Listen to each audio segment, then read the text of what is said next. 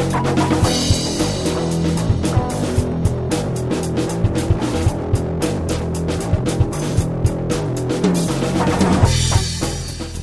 to The Watching Dead, the officially unofficial podcast for The Walking Dead on AMC. I'm Jim. I'm Aaron. And today we're talking about Season 8, Episode 14, titled Still Gotta Mean Something. It does. Even when you're writing a show like The Walking Dead, the script's still gotta mean something. Yeah. What if they don't? You know, I didn't actually hate this episode. Me either. It's a problem because the rest of the season has been such shit that I don't want to give it any acclaim, but it was a fine episode. Yeah, it doesn't cost us nothing anything wrong with this to one. acknowledge that. And, you know, it would actually be a good episode had we not ridden the same ride 5 times again. Like, for example, I kind of really like some of the stuff they did with Morgan and him, like, articulating some of his deal. And I really liked what, like, Carol said, you know. I think that's an important point that, like, you know, it's kind of like an analogy for depression or any other, like, emotional time you go through. It's like it sucks when you go through it, but if you've gone through it and you survived, then you know that you're capable of doing it. You're like, you know, maybe it will never happen to you again, but if it does, you're capable of finding your way out again. Mm-hmm. And I like that. It's just that, like, some of this stuff I've seen 3, 4, 5, 6 times before, and, like, it's this bizarre thing where, like, you know, the elapsed time in the, like, last year and a half is, like, 2 weeks. And I've literally watched Morgan give Carol a pep talk about not being a psycho. Mm-hmm. Then Carol give that pep talk to Ezekiel. Then Ezekiel give that pep talk to Carol. Around and around and around we go. And then Rick give that pep talk to Morgan right after he proves his point. That, like, no, actually, this is all just a giant world of shit. Nothing ever gets better, and all your heroes will let us down. I mean, I don't know. And, like, man, it feels like maybe fatal damage has been done to the character of Rick Grimes, which makes me feel like they are getting ready to eliminate him. Because his purpose as a character who orbits the more noble character's gravitational pull, I mean, he's just completely untethered. He's a bad guy. I mean, the way I view it is they're setting us up for the letter from Carl, which will sway him back basically the other way. says, Dad, whatever you do, don't do the things you've done in the last 4 episodes. Super cruise. Watch that wrath, Dud. Like, don't go crazy here. Yeah, that's what they're doing. I mean, they're pushing him to the extreme so that they can reel him back in, and they've done this so many times before. It loses its effectiveness. Yeah, and there's some extremes you just can't, I don't think, necessarily come back from. I mean, I don't know. In the zombie apocalypse. But I mean, that it seems clear to me that that's what they're doing. By the end of this episode, I think Rick has realized the problem here, because he has this talk with Morgan toward the end of the episode where he says, "Hey, why'd you save me? Why'd you save me?" And Morgan says, "It's because my son was there." Right. And I think that's in that moment Rick realizes, oh shit. Actually, a couple things. I think if I continue down this road, I'm going to become crazy like Morgan. Yeah. Because when he lost his son, this is what he transformed into. Right. And B, also, he can kind of keep his son with him in a weird sort of way if he wears the hat takes again. the advice. Right. Essentially, takes that hat back that he's staring at this episode. Yeah. And becomes Farmer Rick again. And I think that was kind of the point of the end of this episode. Now, I do kind of agree he went as far as humanly possible in the opposite direction. Yeah. But I don't know. And I don't know how I'm going to feel when they do it, because honestly, it's hard to care anymore. Yeah. Yeah. I mean, yeah.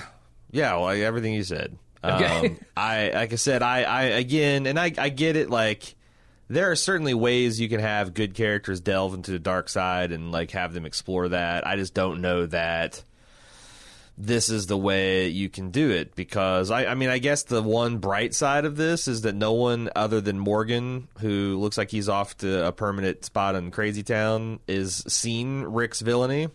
Mm-hmm. But, you know, if anyone has, like, how would anyone ever believe him again in any situation? Like he says, like, all man's got is his word in this world, and Rick's a liar. Yeah. So, and I just, like, it's a bad, it also, like, they made it the worst possible look because, like, these guys were actively helping him and they like, saved each other and they gave each other the, like, I got this nod, you know? And then Rick just fucking hatchets him to death. It's one of the most blatant betrayals you've ever seen, and it's the good guys pulling it off. Yeah. So, I don't know. I don't know how this, but, you know, there again, they've already done fatal damage to the Rick character by killing Carl, so why not? Yeah, and I just, man, I wish they wouldn't keep repeating themselves because I thought some of the stuff with Michonne and Rick would have been strong as well. Yep. If this whole idea hasn't been thrust onto every character in the show over and over again. Yeah. Because, goddamn, those two actors can act. Yeah, no, like, they're really great. I was really impressed by the acting in the Rick and Michonne scenes. Mm-hmm. Yeah, no, they're real good. There is like, if this show had not had the cast it's got, it would have been unwatchable Drek a lot sooner. Like if this were like soap opera level stars or like your average sci-fi drama level stars, it would have been like, I'm thinking like, what if the cast of The Expanse was in The Walking Dead? Holy moly. Oh man, if they brought Miller over, I'd be well, in heaven. Okay, I'd sure, love it. Sure. Thomas Jane there's definitely some be on bright The Walking spots. Dead any day. Anyway, shall we get into the outline? Shall we get into the actual recap? Hey, a couple brief notes before we continue. Just want to let everyone know that we are streaming on Twitch now, twitch.tv/baldmove every Monday and Wednesday at 4 p.m. and other times throughout the week.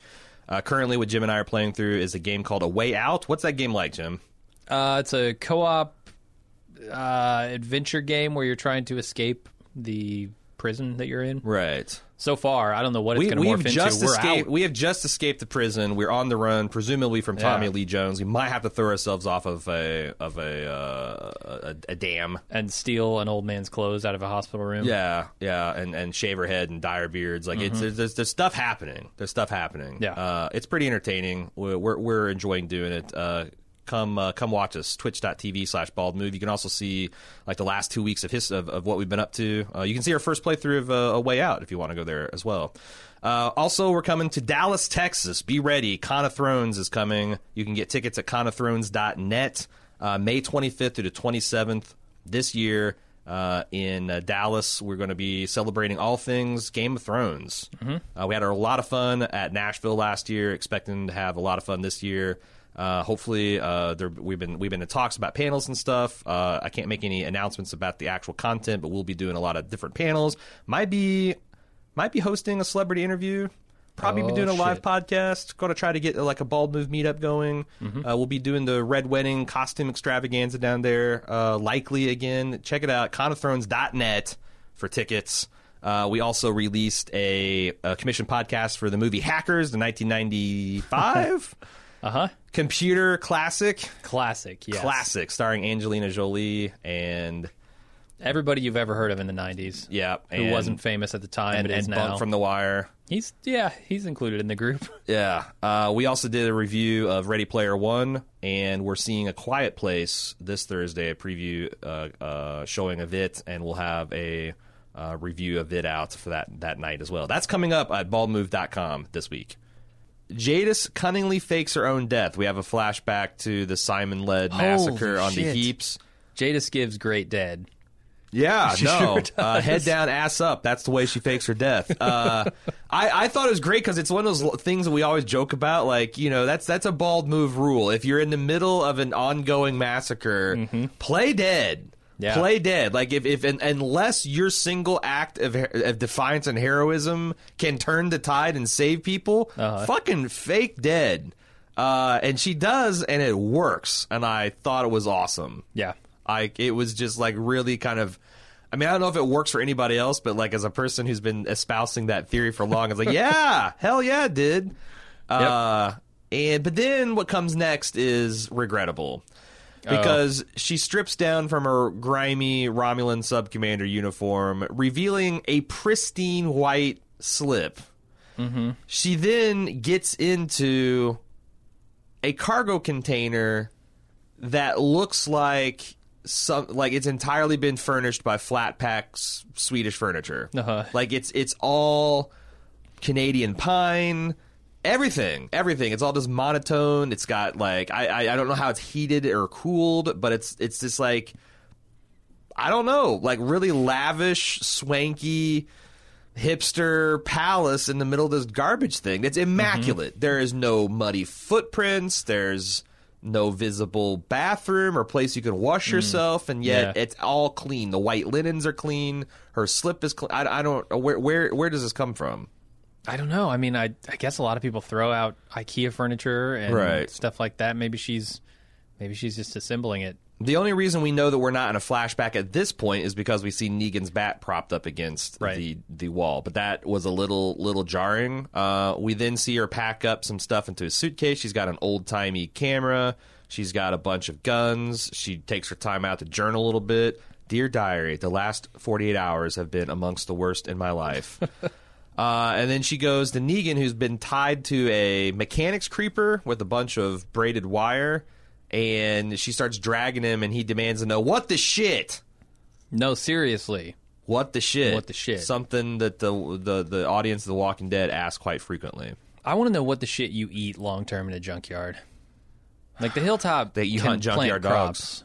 Like, just dog meat mushrooms every night. Yeah. Dog meat and fungus. You select someone from the group to get into the chipper, and then you have Hamburger Helper. Oh, God. Yeah, that's Sloppy Joe's. If it's Joe's turn to get into the machine, it's Sloppy Joe's. You could have Sloppy Mary's, Sloppy Paul's, Sloppy Jonathan's. The list is endless. I mean, Sloppy Aaron would feed the community for a week, easy. Yeah, I get some good eating. So next scene, we see King Ezekiel tell Carol that he thinks Henry took off after he escaped survivors, something we surmised last episode. Carol doesn't want to go on the hunt because she suspects that Henry is already dead. King Ezekiel talks a whole bunch of mess about her being a coward because she won't consider the idea that the young boy is savable. This kind of works because we know things about Carol that Zeke doesn't. For example, that this was her season 2 arc. Like waiting and hoping for a child to be alive that she probably thinks is dead, and get everything invested in that.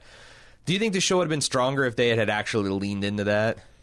Because they make no mention of like any of the litany of children that Carol has cared for and seen died. No, they do later on. She tells Ezekiel, "I had a child," and I don't remember the exact specifics of that conversation, but it's at least mentioned. What I'm saying is, like, I guess this interaction here, I don't know, maybe because, like I said, any serious fan of The Walking Dead has all this history embedded anyway. But it's kind of like I feel like Ezekiel got a cheap shot, especially since this guy was hiding in his theater for days on end after a minor setback before.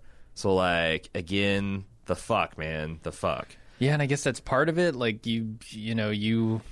Carol came and saved him essentially from being, mopey theater guy for the rest of his life. Right. Just dying there, so he's trying to do the same for her, I guess. And she fights back a little bit. Like, look, this isn't the same thing. You fake it until you make it is not the same as trying to pretend a child's not dead.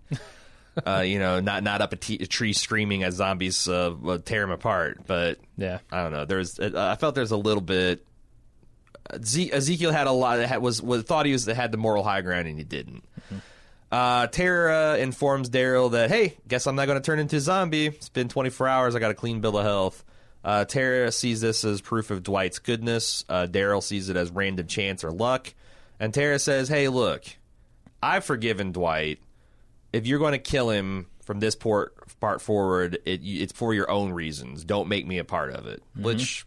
Okay, lots of annoying things about flip-flop and Tara, but sure, this is not a bad moral position to stand on. And it's one of the more straightforward scenes ever in The Walking Dead, too. They're not trying to say, here's not here, or like... You don't know what's like out there, Tara. Cryptic thing that means something to the writer at the moment they write it, but then means nothing when it gets to the screen. Right. This is just Tara saying, look, if you want to kill Dwight, I'm out. This is on you now. Yeah. I'm not even going to pass moral judgment if you do, because, the dude's reaped. Yeah. And now he's going to sow, but just do it for... And he did some nasty shit to Daryl, so if Daryl's still mad about that, fine. Right. But Tara's not having any part of it anymore. Yep. It's fair. It's fair. No one's trying to manipulate anybody. It's just an honest exchange of information. Michonne reads Carl's letter to her. Rick walks in on her and says he's going to go scavenge for food. Michonne offers Rick to read her letter, which I thought was pretty generous, and then she wonders what he wrote to him. And Rick says, hey, haven't read it. Too busy. Don't have the time. Don't have the emotional bandwidth to deal with this right now. And Michonne correctly points out that that's bullshit. You're forging ahead so you don't have to think about it and deal with it. Yes. And grieve. And also that Carl wanted you to read it. That's the whole point he written, and this is the last thing he ever did. Like, how can you not engage with that? Yeah. And you've got to stay here. And Rick seems like he relents and gets Carl's letter out. Does he read it at this point? I don't think he reads it till the end of the episode. Yeah, I'm with you. Okay, so I just wanted to know. He wasn't sure if it was his or not. It says dud on the front, and he was just like, am I a dud? I guess I kind of I didn't think of myself as a dud, but I guess. All in all, I guess I have been a disappointment, you know? And then he realizes after he's gone and killed a whole bunch of people and lied to them, that, I am a dud. I better read it. Right. So here, there's a part of morgalizing that I wouldn't mind. Honestly, I wouldn't mind morgalizing if it was confined within a 16-episode season arc. The problem with morgalizing is it's been the last 4 seasons. Yes. Okay? But this here is, I think, where the writers wanted to arrive way back when they introduced Tabitha, the cheese-making goat. And it's a damn shame we've had to wait so long because it's not a bad point. He says... he tells Carol that he's going to go out looking for them, and he explains that he thought he had to, he thought it would be different, and you don't really understand, except for everyone understands because repetition is emphasis, that he thought he was in a position where he thought he had to kill to protect people, and because of that, it would be different this time. But what he's discovered is that killing people is just not compatible with his operating system, and it makes him go crazy. And Carol says he'll go with him. So, I mean, I would buy that there exists a type of person that, killing people would really rupture their psyche and do bad things to them. I feel like that's a real life grounded thing. It's just like I'm frustrated because I don't want to engage with this material just because it's been done so much and it's been done so sloppily and so poorly, heavy-handed. The really unfortunate thing is I actually really like Lenny James's acting. I do too. Across the board, even with this shitty material, I think he's a really good actor. Yeah. The problem is I don't want to watch this material. Right. I really don't. Right. I want to see Lenny James in something else, not Walking Dead related, not Fear the Walking Dead. I feel like I watched a 6-year-old start to learn to play the violin. And then at 12 years old, they're ready to play a concert, but I've heard them practice this one piece for 6 years so shitty that by the time they hit the notes, I'm like, Jesus I wish you would have done that Christ. 6 years ago. Right. Yeah, I'm over this concerto or whatever. Yeah, that's what, because this is a very nice, succinct way to do morgalizing. But they have been bracketing it with fire for 4 years, and it's just a fucking lunar hellscape now. There's nothing left fertile that can grow. Okay, let's keep moving on. Maggie is having a powwow. Is having a military meeting with her lieutenants. She says she's worried about running low on ammo, that they can't repel an attack of similar magnitude as last time. But Daryl says, I think the Savior's got to be running low too, because, why else all the bows and the knives and hand-to-hand shit? And Rosita swears in Spanish to let you know she's got a little flavor to her, and says, hey, Eugene has been captured by them, and he's the Bullet Factory plan man, so wouldn't count all of our bullets in the chamber just yet, or in the clip, in the magazine. All of the above. Yeah, in the can. Yeah. Good point. Good point, Rosita. Glad you remembered that. She also knows where she thinks they can look to find the equipment because she was with, we know all this. We're fans of The Walking Dead. Right. We don't have to have stupid shit explained to us. We are followers of The Walking Dead, certainly. We were watchers of the dead, at the very least. So back at the heap, Negan tries to talk his ass out of his current predicament, which amazingly works. I don't want to spoil it for the people that are no longer watching the show, but like, I fucking can't believe that he just walks out of the junkyard at the end of this episode. Yeah. I've never seen a man bluff holding nothing before and have it be the winning hand. Here you go. Jadis is preparing a wood barrel full of wood and some kind of crazy salt. And she ignores him until she goads him into fake swinging on him with Lucille. I mean, she does. She like takes a massive swing and just like ends 1 inch from his nose. Yeah, which looked fake as shit. It did. I don't know. I thought that was incredibly stupid. Yeah, and also like, I mean, they've essentially been teasing this for what, 2 episodes now? Jadis picked Teasing up what? Negan an episode ago. Dude, I've lost all track of time in this season. I know. There are things that happened 6 episodes ago that if you told me they happened 1 episode ago, I'd say sure. Yeah, that sounds right. It's because all this shit is happening within the space of 48 hours. Yeah. Like every time you jump around and do all this stuff, and they don't use any kind of technique to tell you what it is. But yeah, and they leave things hanging for 6 weeks that should be addressed very quickly. Anyway, just keep in mind that he's going to talk his way out of this, despite being chained on his back to a mechanics creeper. Is it so? Let me ask you a question. Do you think the idea of Negan as a character is to do something very similar to what they did with Jadis? Because, like, in these more reserved Negan scenes, I see a very different person. And Jadis obviously is more capable than her trash person persona would have betrayed. Mm-hmm. Did they try and do like this hydraulics bouncing around, sing-songy Negan to mask? Like, is that an image that he's trying to put forward, or is that him in his I guess bigger moments? I think, and in the quieter moments, he's more like this Negan. I think that Negan is a character that you're supposed to think is chaotic evil, like the Joker. Yeah, and you really you really turn out that he's lawful evil, like Darth Vader. Right. Whereas Rick, as a chaotic good, sometimes is going to slip into like his chaotic evil, like he kind of does in this episode, and that like I mean, who do you? Which is I historically find chaotic evil characters the most frightening. Like lawful evil, you can toe the line, keep on their good graces. If they give you your word, they'll keep it. Like it's a lot. Whereas it's where a chaotic evil, who the fuck knows? Yeah. So I don't know how well that's working though, because like Negan sees himself as, I am the type of person that this world needs to, if humanity is going to have a chance to survive. The same way as Darth Vader, like if we want to bring order through the galaxy, I'm going to have to do these things. Like they don't have inherently evil motivations, and they do have a moral code. It's just that, the end result that they do adds up to evil. So that's my take on at least a show version of his character. Okay. And that's the other thing is like lawful evil people I think are gettable. Like they have a moral code that you can like expose to hypocrisy and make them feel bad and make them feel remorse and make them pick up their emperor and throw him down a reactor shaft. You're not going to do that to the Joker. Yeah, the Joker is not. He's going. Yeah.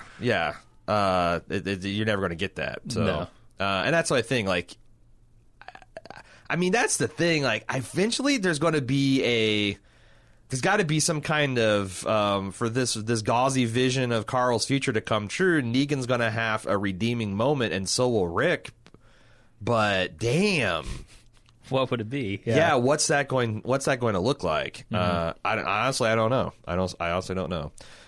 So Carol and Morgan are out in the woods, and they're tracking down turnips because even low on calories and on the run, saviors refuse to eat a turnip. Could save. I just looked it up.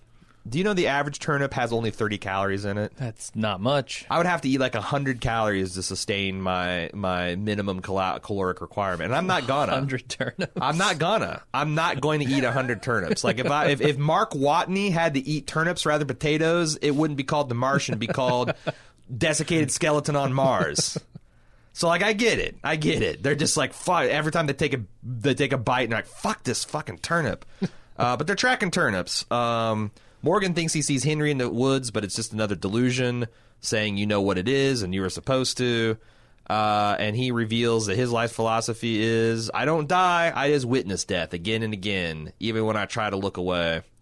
And, yeah, there you go. It struck me in this scene when Henry shows up, and I don't know why it didn't strike me sooner, but Henry shows up and he starts saying the same things that the Slurpee fixing guy Gavin was saying in the previous episode. And it struck me that this show does a lot of the same things that Lost did in its run, and yet Lost was so much more engaging. I think A, the writing was better, but B, they paid off so much of that stuff. You know, not right away, but there was always a mystery that they were in the process of paying off. There was progress being made, yeah. Yeah, and here I never feel like there's progress being made. I feel like it just keeps spinning the same wheels. Do you know why he had that realization for Henry and not for Gavin? No. Because Henry is 10 times more charismatic and capable as an actor.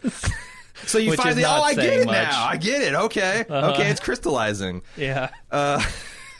So Rick contemplates his daughter and his dead son. Like, it's lit. Like, I remember I used to say that Vince Gilligan would get a little heavy-handed, a little ham-fisted, a little bacon gauntlet-y.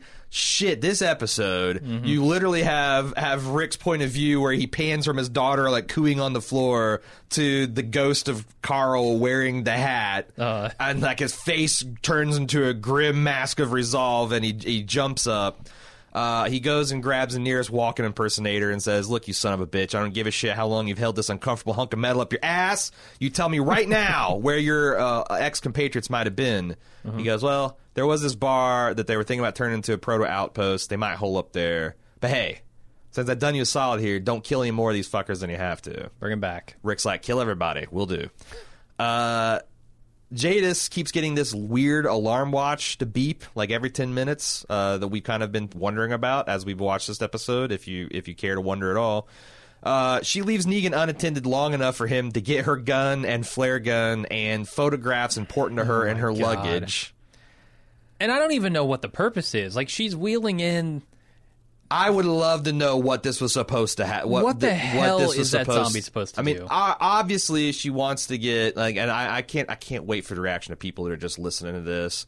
She obviously wants to gain the attention of the helicopter with the flare gun. Yes. Why the zombies, strapped to the Home Depot lumber cart at some weird 90-degree angle with a weird Mad Max sword helmet on has to do with that? I'll never know. She says, when he says, what the fuck, is this how you kill people here? She says, people are a resource. So that implies that she was going to utilize Negan's death or the zombies' unlife to do something involved with his helicopter? What? I mean, I look at that cart and I can't think that it is a weapon. No. Right? It serves some other utility. But what is the utility of putting a walker on a cart? If you design something to kill a person bound to the ground, this would not look like it. No. No. So it wasn't to kill Negan. It was to do something else with, and it probably involved the helicopter. Yeah. Like, I'm trying to think, was that supposed to strap to the underside of the helicopter? Was that supposed to be... I mean, I don't know. She only had the one piece of luggage. I mean, I guess if... like, imagine H.R. Geiger was a bellhop. Yeah. Because I think this is the kind of contraption he would come up with. Yeah. So maybe she's, like, packing her bags. Like, this is just junkyard bag packing. But here's the thing. It's not like I don't know how Negan got these guns. Because they clearly... Yeah, there's a bag there. They clearly explain it. What I don't know is... how, with his hands tied to his waist, does he shamble over there, open the bag, and get these three vital things? Because without all three of them, he's got nothing. He's got a flare gun, a real gun, and the snaps that mean something to Jadis.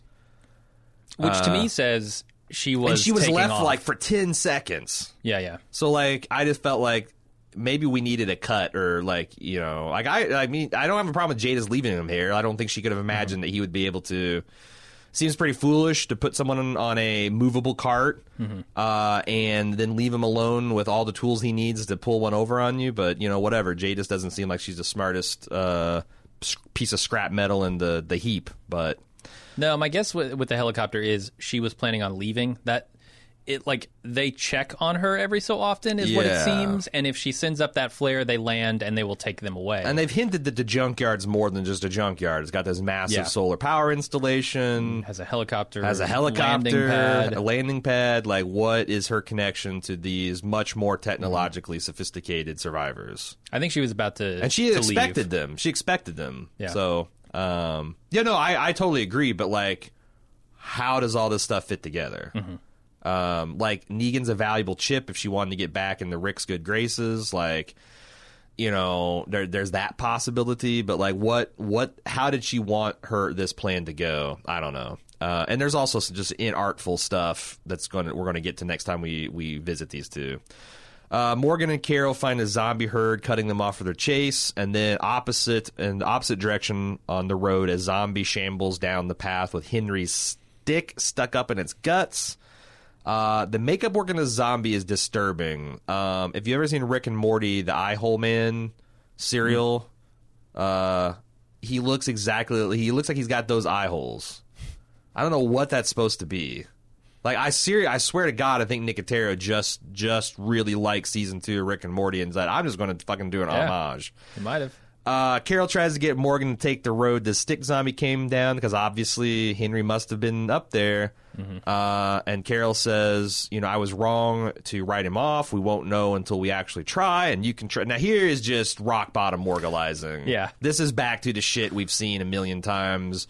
Morgan says, I can't. You save people. I just watch them die. Okay, fine. Whatever. And it becomes apparent to her that he was not out here to find Henry. He's Right. out here to kill. But she makes a choice to let Morgan go. Yeah. Because she's going to follow the Henry path.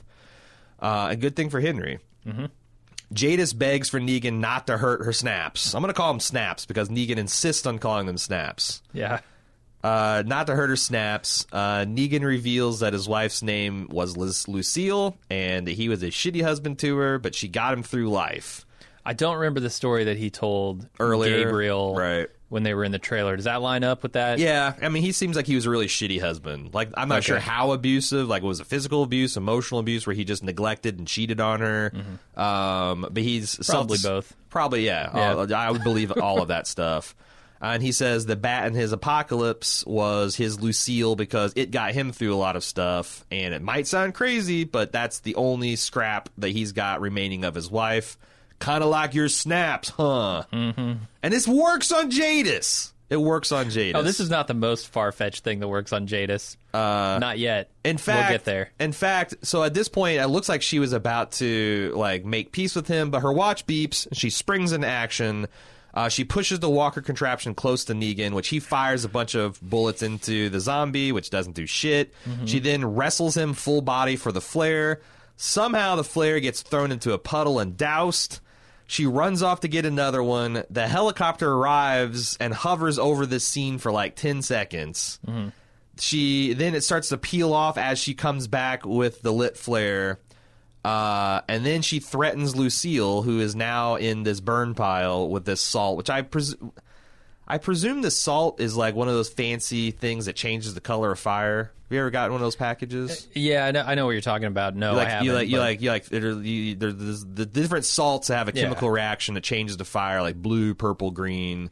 She was wanting a big green signal fire or some shit. They don't explain this. They don't explain it at all, no. Yeah. Or maybe she's just burning salt. I don't even know what that looks like, or if that works, or if that's going to be some kind of MacGyver explosion. I don't know. But she threatens Lucille with it, and Negan, high speed, promises that he will fix this. How? Like, killing Simon will not fix any of this shit.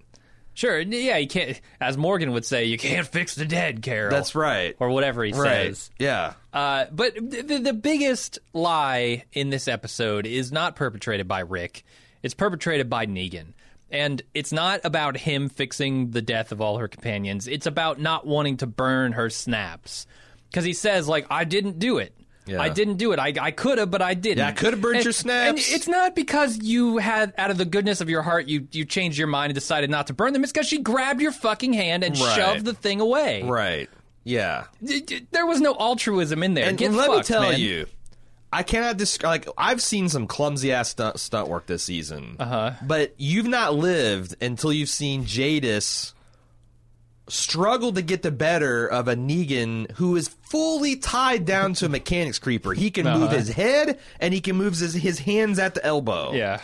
And how she can't just instantly get the better of him. I mean, once she closes the distance and he, like, you know, shoots his wad as far as the gun, like, I don't know. You could have even grabbed his hand and waved it around, make him do the signal.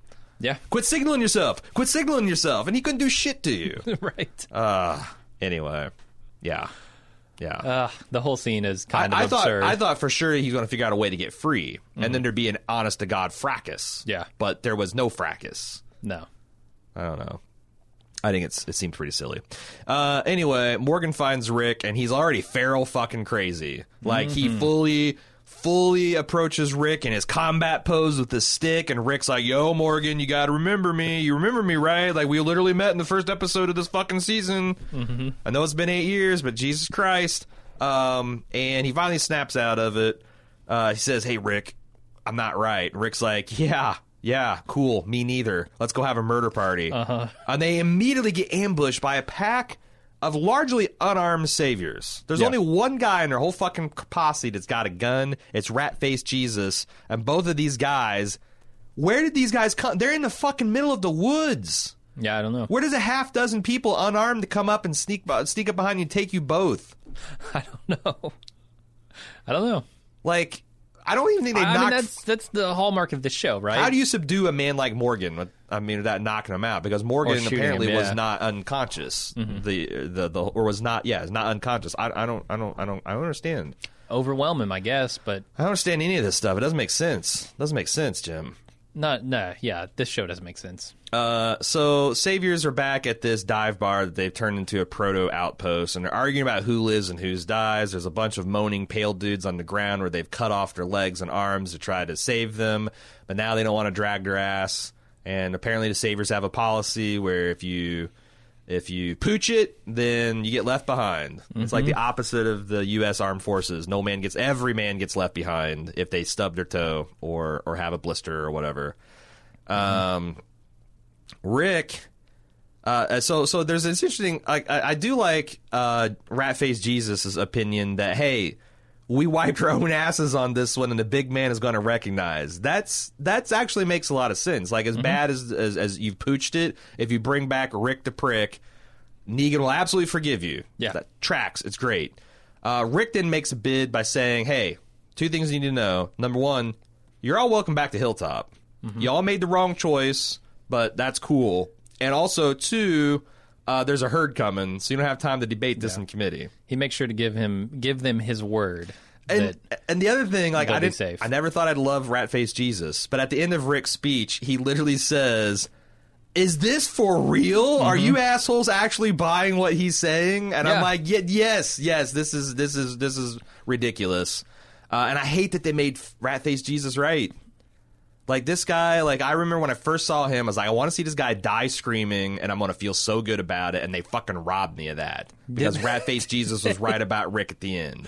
I mean, he still got his. He still got his, and that was pretty cool. In spectacular fashion. And Morgan lays some... cold-ass Morgan. And some cold fucking Dude, I love his description here. Dude, I love it. This is the stuff from Walking Dead where it's a much better show. Like, Lenny James, fantastic actor. He's essentially quoting Jules from Pulp Fiction, saying, you know, hey... whatever this crazy white boy's saying, I came to kill all you all.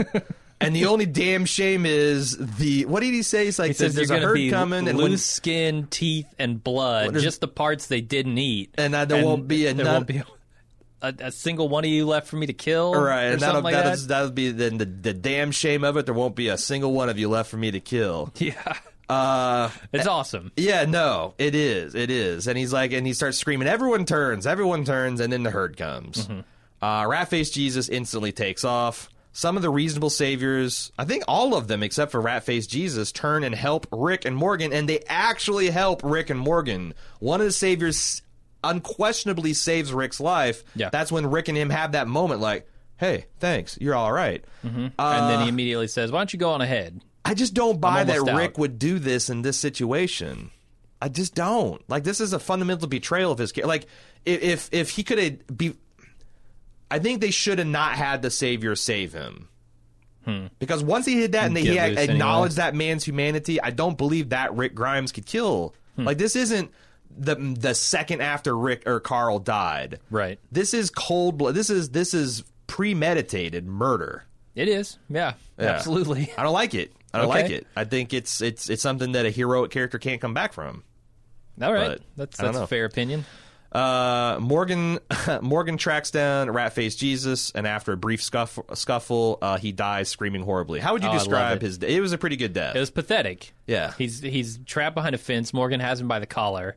And Rat-Faced Jesus is screaming, "Let me go, let me go." So it's like one of those like wrought iron bar fences or whatever, and Morgan's got his shirt held tight so his like back is to the zombies. Mm-hmm. Yeah, it's awesome. Yeah. Like I really love this death. And just how cold Morgan is. He's staring him right in the eyes. Yeah. He's got him by the collar. He won't let go. And the guy's screaming, let go, as he's being eaten. He's finally eaten to the point where he's not coming back. His face is getting torn off. They're ripping off bacon right from his back. And then Morgan kind of he's like, all right, I'm done. And he lets go. Let's go. It's awesome. Yeah, no, this is the best version of Morgan, in my opinion. This is, again, some of these scenes were from a hypothetical, much better version of the show. Yeah. And this was one of them.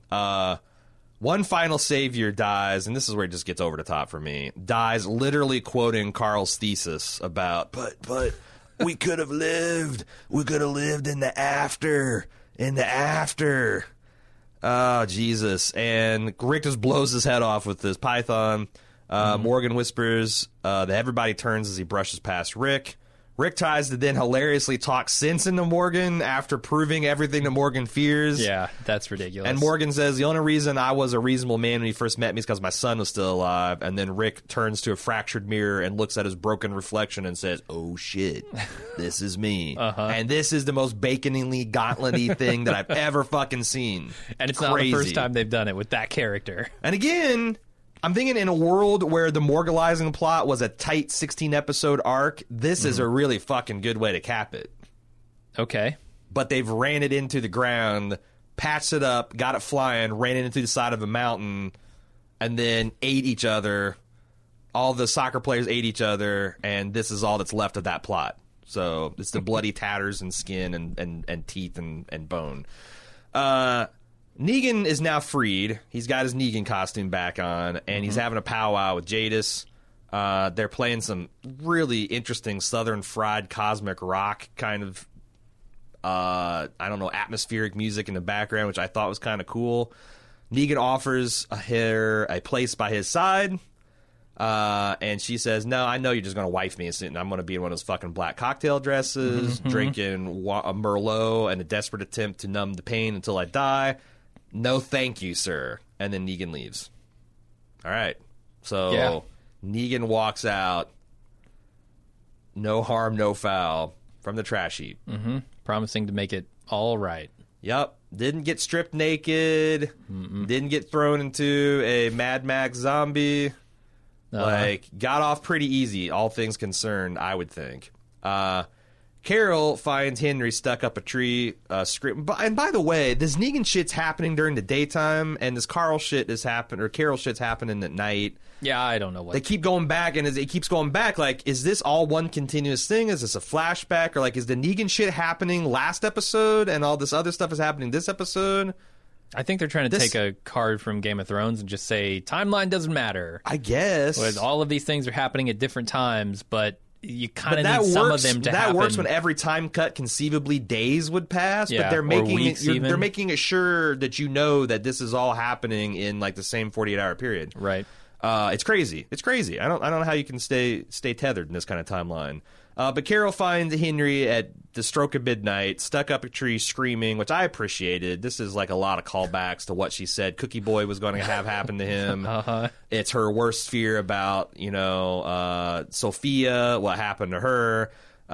She saves them, and they had this tearful reunion where she tells him, I was wrong, you are a survivor, I was wrong. And I'm like, it's one thing to be super glad this kid didn't die, but holy shit, someone needs to take him out behind the woodshed and beat his ass.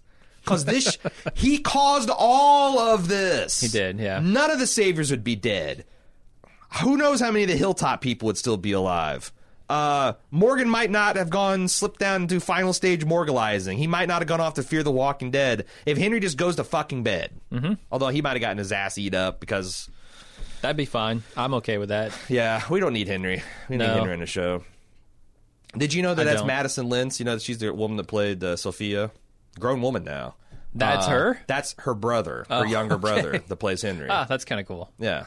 It's a family enterprise now. They're gonna be autograph booths across the lane from each other. So yeah, I don't know. I don't know if that's the right lesson you teach this kid. I don't know how, because like this is not the last step in his education. Do you think they're trying to make Henry to be a surrogate for like Carl? Like it's going to be like the show's going to be about the battle for his soul. I mean, look, I know a lot of people didn't like Chandler Riggs acting.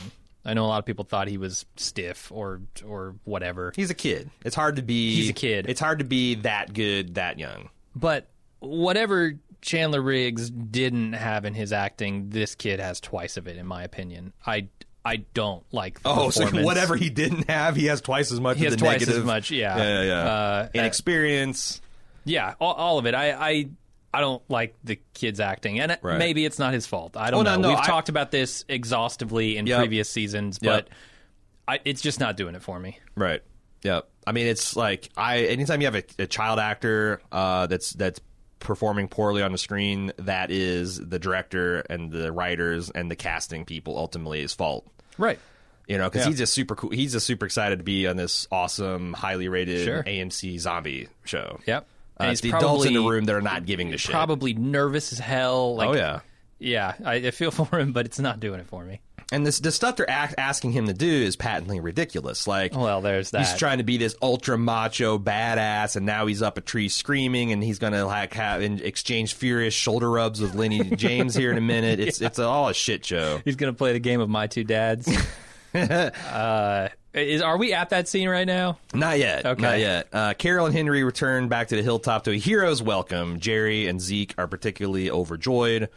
King Ezekiel and Carol have a fireside chat about Carol finding herself and her fear that her sanity could be swept away.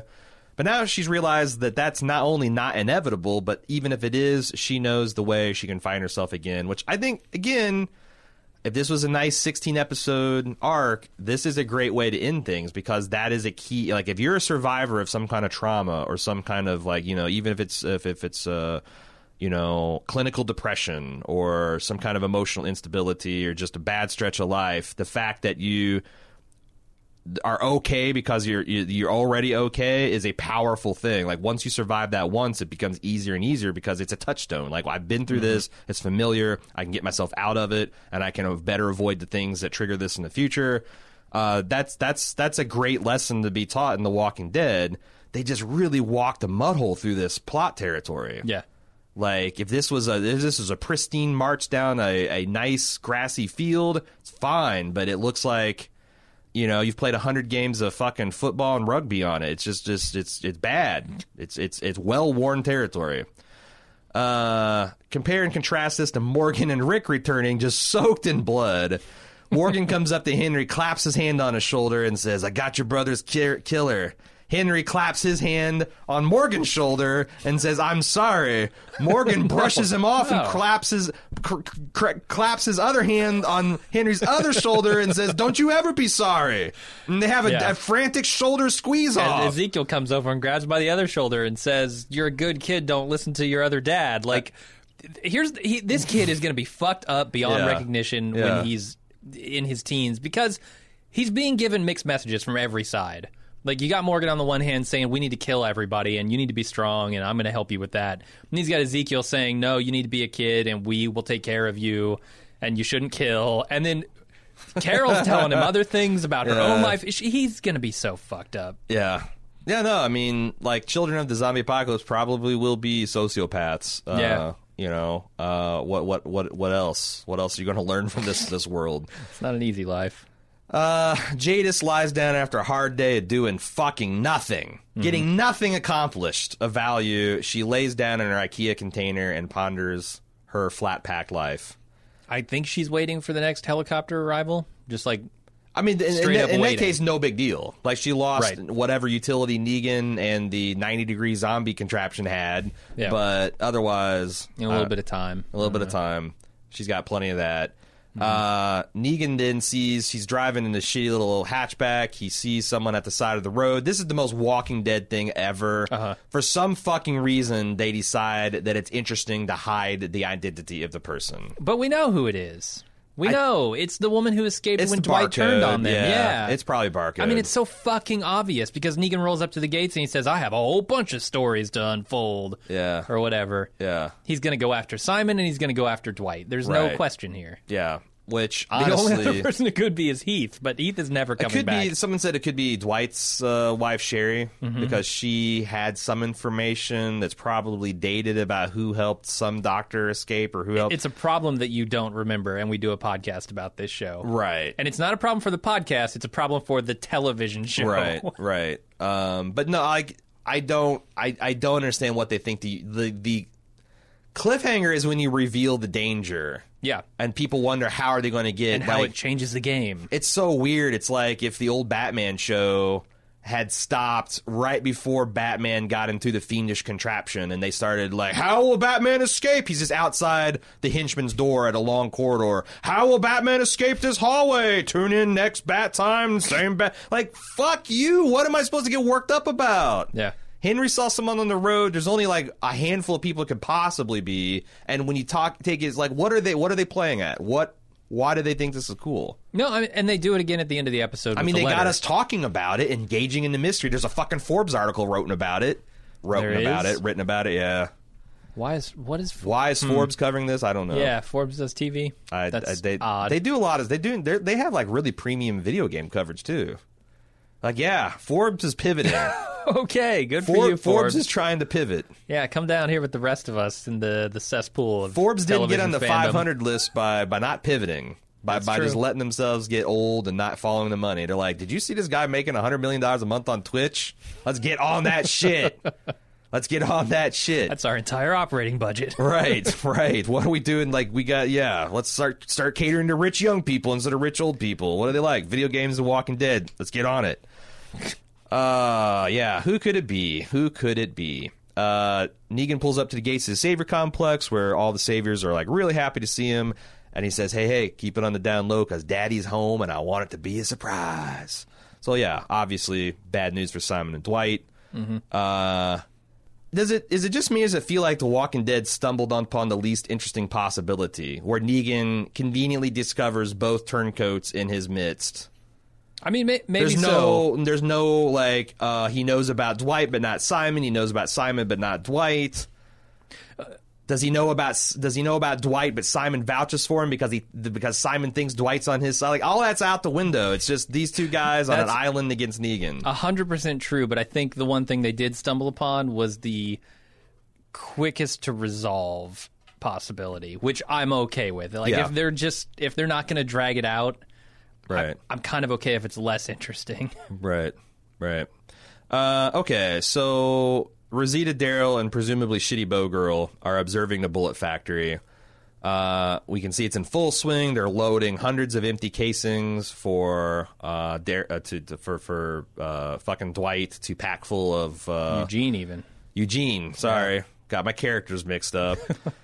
For Eugene to pack full of gunpowdery goodness. Daryl says that we move on him now, and Rosita says we don't take out the machines, we take out the man, which I'm fine with. Yes. Eugene, speaking of guys who I don't see there's a meaningful way for them to be redeemed, he's... So here's His the jean complication. shorts don't bring enough to the table. No. What about in combination with the mullet? That's Still not. That's like, it's like a guy coming to my table and he takes my knife and spoon. He's not even bringing things. He's stealing silverware from my table. Okay. Like it's fine. You show up in jean shorts. The mullet, you're actively taking shit from my table, Eugene. You're not bringing anything. You're taking shit. Stop it. Here's the complication that Rosita and Daryl cannot possibly see coming. It's Gabriel. We know Gabriel's in that building, yeah? And they don't show him. Is in that building, and they do not show him. That is So, all true. And Gabriel's blind, so I don't know what wrinkle that adds, but there's some information that our team does not possess here, which I think is going to complicate things. It's not going to be as straightforward as we have to kill Eugene, Right. problem solved. And then they get to kill Father Gabriel because last we knew he was a shitbag too. I don't mean, like, the thing is, like, you can put all these characters save Daryl into this room. Like, you can take Shitty Bow Girl, you can take Rosita, you can take Eugene, you can take Father Gabriel, and you can take, crew cut, mean savior lady standing guard, shove him into this factory and blow it up, and I don't give a shit. Sure. And honestly, you put Daryl in there, and I say it's a fair trade. Yeah. Like, at this point, because when's the last time I've actually really, no shit, Daryl dies, I riot, kind of, like, felt about Daryl. Mm-hmm. It's been a minute. So, I don't know. We'll see where this goes. Rick has had a shower. He's still a shave and a sandwich away, and maybe a shit from, like, being some kind of whole man at this point. He says to Michonne that he's sorry. She says, you don't have to be, which, I don't know, lady. I don't know. This is little Anakin murdering the Sand People. You need to be the sorry women and the about children too. He says he loves her, and they kiss. Then Rick sits down to read his son's last letter, which is a very crucial, important thing. That's probably going to say, "Dear Dad, don't do any of the things that you have been doing for the last 3 or 4 episodes to honor my memory." But we won't know for sure because the episode ends on yet another cliffhanger of something that we strongly suspect but don't know. Yeah. And that's the episode for the week. I don't even know what to say about the cliffhangers in this show anymore.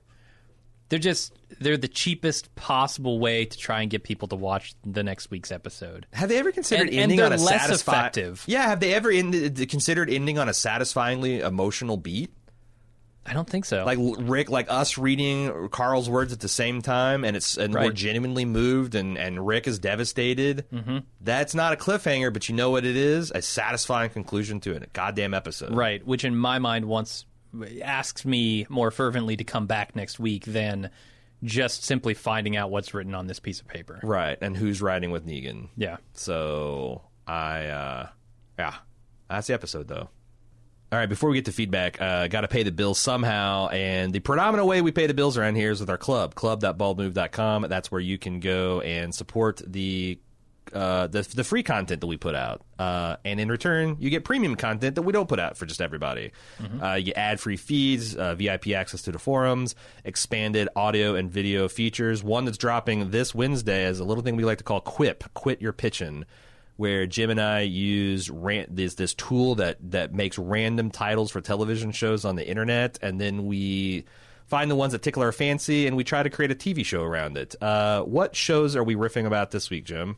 This week we've got The Days and Nights of Apes, Home Comfort, 2.5 Court, Taxi Years, and Criminal Woman. Criminal Woman. Mm-hmm. You don't want a criminal woman. You want a criminal woman. I don't recognize any of those except for The Days and Nights of Apes, which I think is an instant classic. I can't wait to unleash that on the internet. Or to our club members. Again, the only way you can hear this bonus content is through our club, club.baldmove.com. We also just had a full spoiler review of Ready Player One, which you might be interested in. That was a fun one. And we've got one coming up for A Quiet Place this week. Again, exclusively for club members. You get to support Bald Move. You get more Bald Move. What more do you need to know? You get a free 30-day trial. You can, before you even whip out your credit card, there's samples of all this content at club.baldmove.com. Check it out. Okay. I presume we have an email of the week, or is that just dried up? No, we still have emails coming in. Okay. Which I appreciate. So send them to, what is it, walkingdead@baldmove.com? Or Watching Dead. We make it easy. Make it remarkably easy for you to contact us, and then remarkably hard to actually get read on the...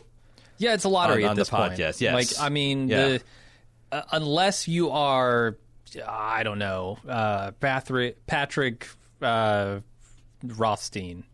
Unless you're Patrick Rothstein or James Corey, and you're writing in and saying, I've got a novel that I've written, which I might actually read, just a straight novel. Like, if you have a 500-page dissertation on The Walking Dead, at this point, I might read it as feedback. Okay. If it's good enough. Yeah. But for the most part, I will take the week off and just read it. The shortest one with the most interesting question, and sometimes the funniest. But this is not one. This is just something to think about. Jeremy R., you are not funny. You're not funny, but you did write in a good question. So let's consider You're a it. very serious man. We will consider it. He says, so we have this developing arc here where Negan is turning into a quote-unquote good guy on a new path while Rick is simultaneously turning quote-unquote bad. While I feel like this had the potential to be interesting, it has completely been ruined by all the show's weaknesses up to this point. If they could have just trimmed the fat and done this in a solid 8-episode time frame, perhaps we would be much more invested. Do you guys agree? Yeah, I've been screaming that a whole episode. Like, they even do some really neat stuff, like the fact that Rick starts off in his grimy kind of Rick uniform and gets progressively dirtier and dirtier and coated in blood, and then he emerges clean with a white T-shirt, whereas Negan starts strapped to the gurney with the white T-shirt and, you know, has layers of his shit blasted off by this emotionally searing confrontation with Jadis, which it isn't really, but fine. And then he puts his Negan costume back on. Like, that is how you visually tell the story of one player ascendant and in decline, and one player that is, and one character who is at a low point and who is ascending. But they don't do any of the actual mechanical things to shift those players incrementally to places they need to go. It's just presented as, here is an inexplicable experience that Negan had with a mortal foe. Yeah. And here is an inexplicable thing Rick had with potential allies. And they just do the things they do, and they hit the beats they need to hit, and the show grinds on. Yeah, and kind of to add to his, you know, good and bad crossing of arcs here, I think there's also this idea of these two people having plans or not having plans sort of crossing, because Negan didn't look like he really had much of a plan to begin with. He was just a maniac out there killing people and taking their stuff. Right. Rick always seemed like he had this idea for what Alexandria could be, and they were on that path along with Deanna and Maggie. Right. Rick at this point has zero plan, in my opinion. He is not working toward any kind of goal. He is just out there doing the things that his whims lead him to. He's lashing out. Yeah. Whereas Negan, you can see, actually does have a rhyme or reason to what he's doing, right? He sees people as a resource. He's using them as such. He, you know, kills one person to make a point. Those kinds of things where... Yeah, they seem to just be taking opposite trajectories in both of those regards. But the other thing, the other layer of absurdity that we haven't quite unraveled is the fact that, yes, this is all true, but Negan's plan is fundamentally stupid and not working, as Simon has pointed out pretty eloquently. Like, that would be a great point, except for Negan is just as out of touch and ineffective as Rick is. I think Negan has an interesting plan, but he has not taken... I guess he has not taken into consideration what to do when someone will not be cowed. Yeah, like, what is the step you take after you take the first, like, retaliatory, you know, when you make your point and you make it again, then what? And he doesn't have an answer for that. So, like, there again, there's where the mechanics of the show don't really buttress the things they're trying to do, because that would be a great point, but they've just undermined the whole, like, you know, well, maybe Negan's got things figured out with the Dwight and Simon plot from 2 or 3 episodes ago. Yeah. Which essentially shows that Negan has lost his confidence among a lot of his right-hand men. You know, they introduced the fact that Simon, you got to have a right-hand man in this world. That was an arc that Negan was started, like, 3 seasons ago? And he now has no right-hand men. That should be a position where he's at his most vulnerable and most threatened. But the show's trying to tell a story of Negan, like, getting his mojo back. Yeah. So, like, I don't buy it. But if it works, then they fucked up their own arc that they set Negan to be on. So, I don't know. Like, here's the other thing.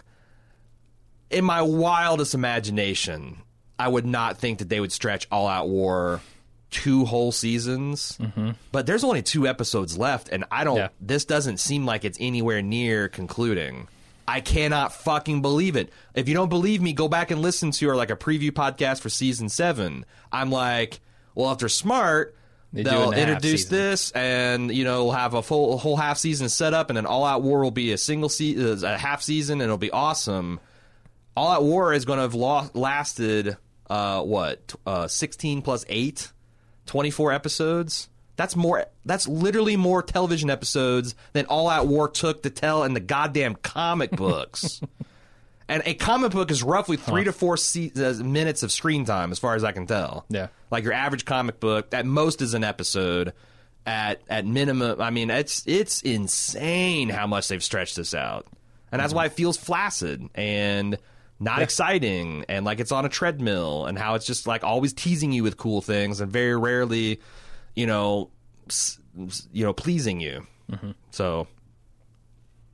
Jeremy R. concludes, I feel like we are ultimately being force-fed this inevitable climax where Rick's mercy prevails over his wrath. Like I said, I just can't shake the feeling that there was so much wasted potential for this particular arc. But hey, at least Rat-Face Jesus is dead. Yeah. I do agree with that. But, that's another great point, because why have they been teasing this mercy has overcome my wrath the whole time? Why tease the gauzy, Vaseline-smeared... a preview of Carl's future? Like, none of that shit should have happened, because the fact that we know it's going towards that, it's like, why? I mean, you're setting this elaborate character arc, but then you give it all away at the very beginning. I mean, I guess do we know it's going toward that? Because this was like Carl's vision of a future that could exist, in my mind. Like, we've seen Rick with the red-rimmed eyes holding his hurt belly underneath the tree with the stained glass windows for a season and a half now, and saying, my mercy overcomes my wrath. Like, I just, like, I don't understand why you tease any of that. If it's supposed to be a mystery, and if we're supposed to be kind of like, watching, rapt, and paying attention, like, why give away any of that stuff? Yeah. But, I don't know. So so I don't know. I never know when, like, I'm going too far in my criticisms, because clearly I'm over this show, and it's that thing where, like, there's nothing like I don't know. It'd have to be like, what, 2 seasons of excellence before I would start letting my guard down. Yeah, that's the biggest problem with this thing, is for so long it's been driven off the rails. To get it back on the rails would require an immense effort over a prolonged period of time, and I'm just not going to stick around that long. Yeah, and I mean, I don't think anyone is. And it's like I get that way with shows, like, like, for example, I like Marvel stuff. I like the Marvel Cinematic Universe. I'm still not burnt out on it. I might be the last person that isn't. But you know what I am burnt out on? Marvel stuff on Netflix. Yeah. Like, I have watched almost everything except for, like, half the Iron Fist. I started watching Jessica Jones, and I'm like...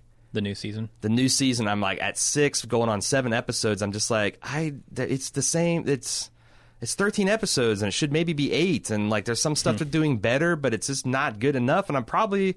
maybe I'll watch Daredevil, but I didn't like the last season of Daredevil I saw. Like... I would have stopped watching this show if I was just a civilian 2 seasons ago. Yeah. I just, like I absolutely know that the Glenn dumpster fire would have been like, you know what, fuck this, I'm out. There's nothing. So, like, I don't know. It's a weird situation to be in. Yeah, but I also, like, this was the lowest rated episode of Walking Dead, I think, in Walking Dead history. Oh, Christ, yeah? So, yeah, it struggled to get 6.3. Yeah.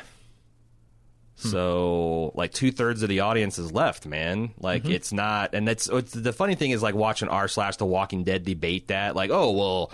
it's still the number one prime time. Like, it's still the number one prime time, and also everyone watches on DVR. They watch on Amazon to do with this. I'm like, look. I get it. You don't want to hear bad news, but all that stuff was true 2-3 years ago too. Right. This measurement that Nielsen does is representative of the audience as a whole. Right. And if that number goes down by 2/3, then the rest of it has also. Yeah. It's apples to apples. Like, are you telling me that 2/3 of the people that were watching this on cable have cut their cords and are watching on Amazon months after the fact now? Is that what you're really saying? Switched to torrents and are all pirating. You're really saying that 12 million people have in unison done this, right? At the same time that the show has declined further in quality, but then they won't even admit that the show continues to decline. Right. Hell, the show has gotten better in recent weeks. So I don't know. It's not hard when you start from the bottom. It's not for me. It's not for me. Yeah. So that's the show. We got 2 more episodes. Yeah. I have no idea what they're going to do. At this point, I would be shocked. I'd bet serious money that they're not going to finish All Out War this season. Here's what I want. Okay. I want Dwight, Simon, Eugene, Gabriel, Rosita, Shitty Bow Girl. and Shitty Bow Girl all to die Okay. in the next 2 episodes. Okay. Did you throw Daryl in there? No. Okay. I mean, I don't think really it's- want Daryl to die, but I don't care that much if he dies. But I want all those other people to die. But what would be the impact of that? I They just, would all as be you- dead, and I wouldn't have to think of them as characters True. anymore. And then there's and a then very personal also- impact on my also, life. Heath walks in the door And into the gets bullet shot, factory. yeah. Says, "Hey guys, I've been gone for," and he dies too. And they use all 6,000 bullets that Eugene has made. Sherry's wife just says, lighting "Hey, them all I up." heard gunfire and I came to see." She's shot too. Right. Henry walks in the door. Henry walks in the door. It's like, I've decided I'm a killer again. He gets killed by like just a bandolier full of broomsticks. Shot out of a cannon. Yeah.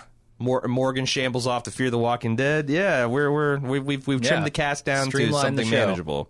Turns out that Carl's been hiding under dumpsters, made her a miraculous, whatever immunity to shitty stuff that Tara's got, he's got it too. Mm-hmm. All right, now, see, that's what Guy Ferrari would do. He would absolutely do that. He would absolutely just fucking turn back. He'd just like, you know what? Some And of this then continuity is shitty. I'm getting rid of it. And then you've got the ridiculous show that Walking Dead needs to be. Yeah. Or You just, just follow that road wherever it leads you. right now, I would have so much charity if the show did like a Dallas style. It was the last 3 seasons are all a dream. Like I would be like, you know what? Fine. Yes, I will reinvest if like Vince Gilligan was going to be the Guy Ferrari and like, you know what? I'm going to begin this thing at the end of All Out War, and we're going to pretend like it all went down like the comic books did. Yeah, but it takes something like that. Yeah. We need a new reason to be hopeful. And then you need to be shake up at AMC Studios. Like heads should roll there. Yeah. All right, that's it. I think that's the episode. If you'd like to send us feedback, like Jeremy here, a very serious man, who's not funny at all. No.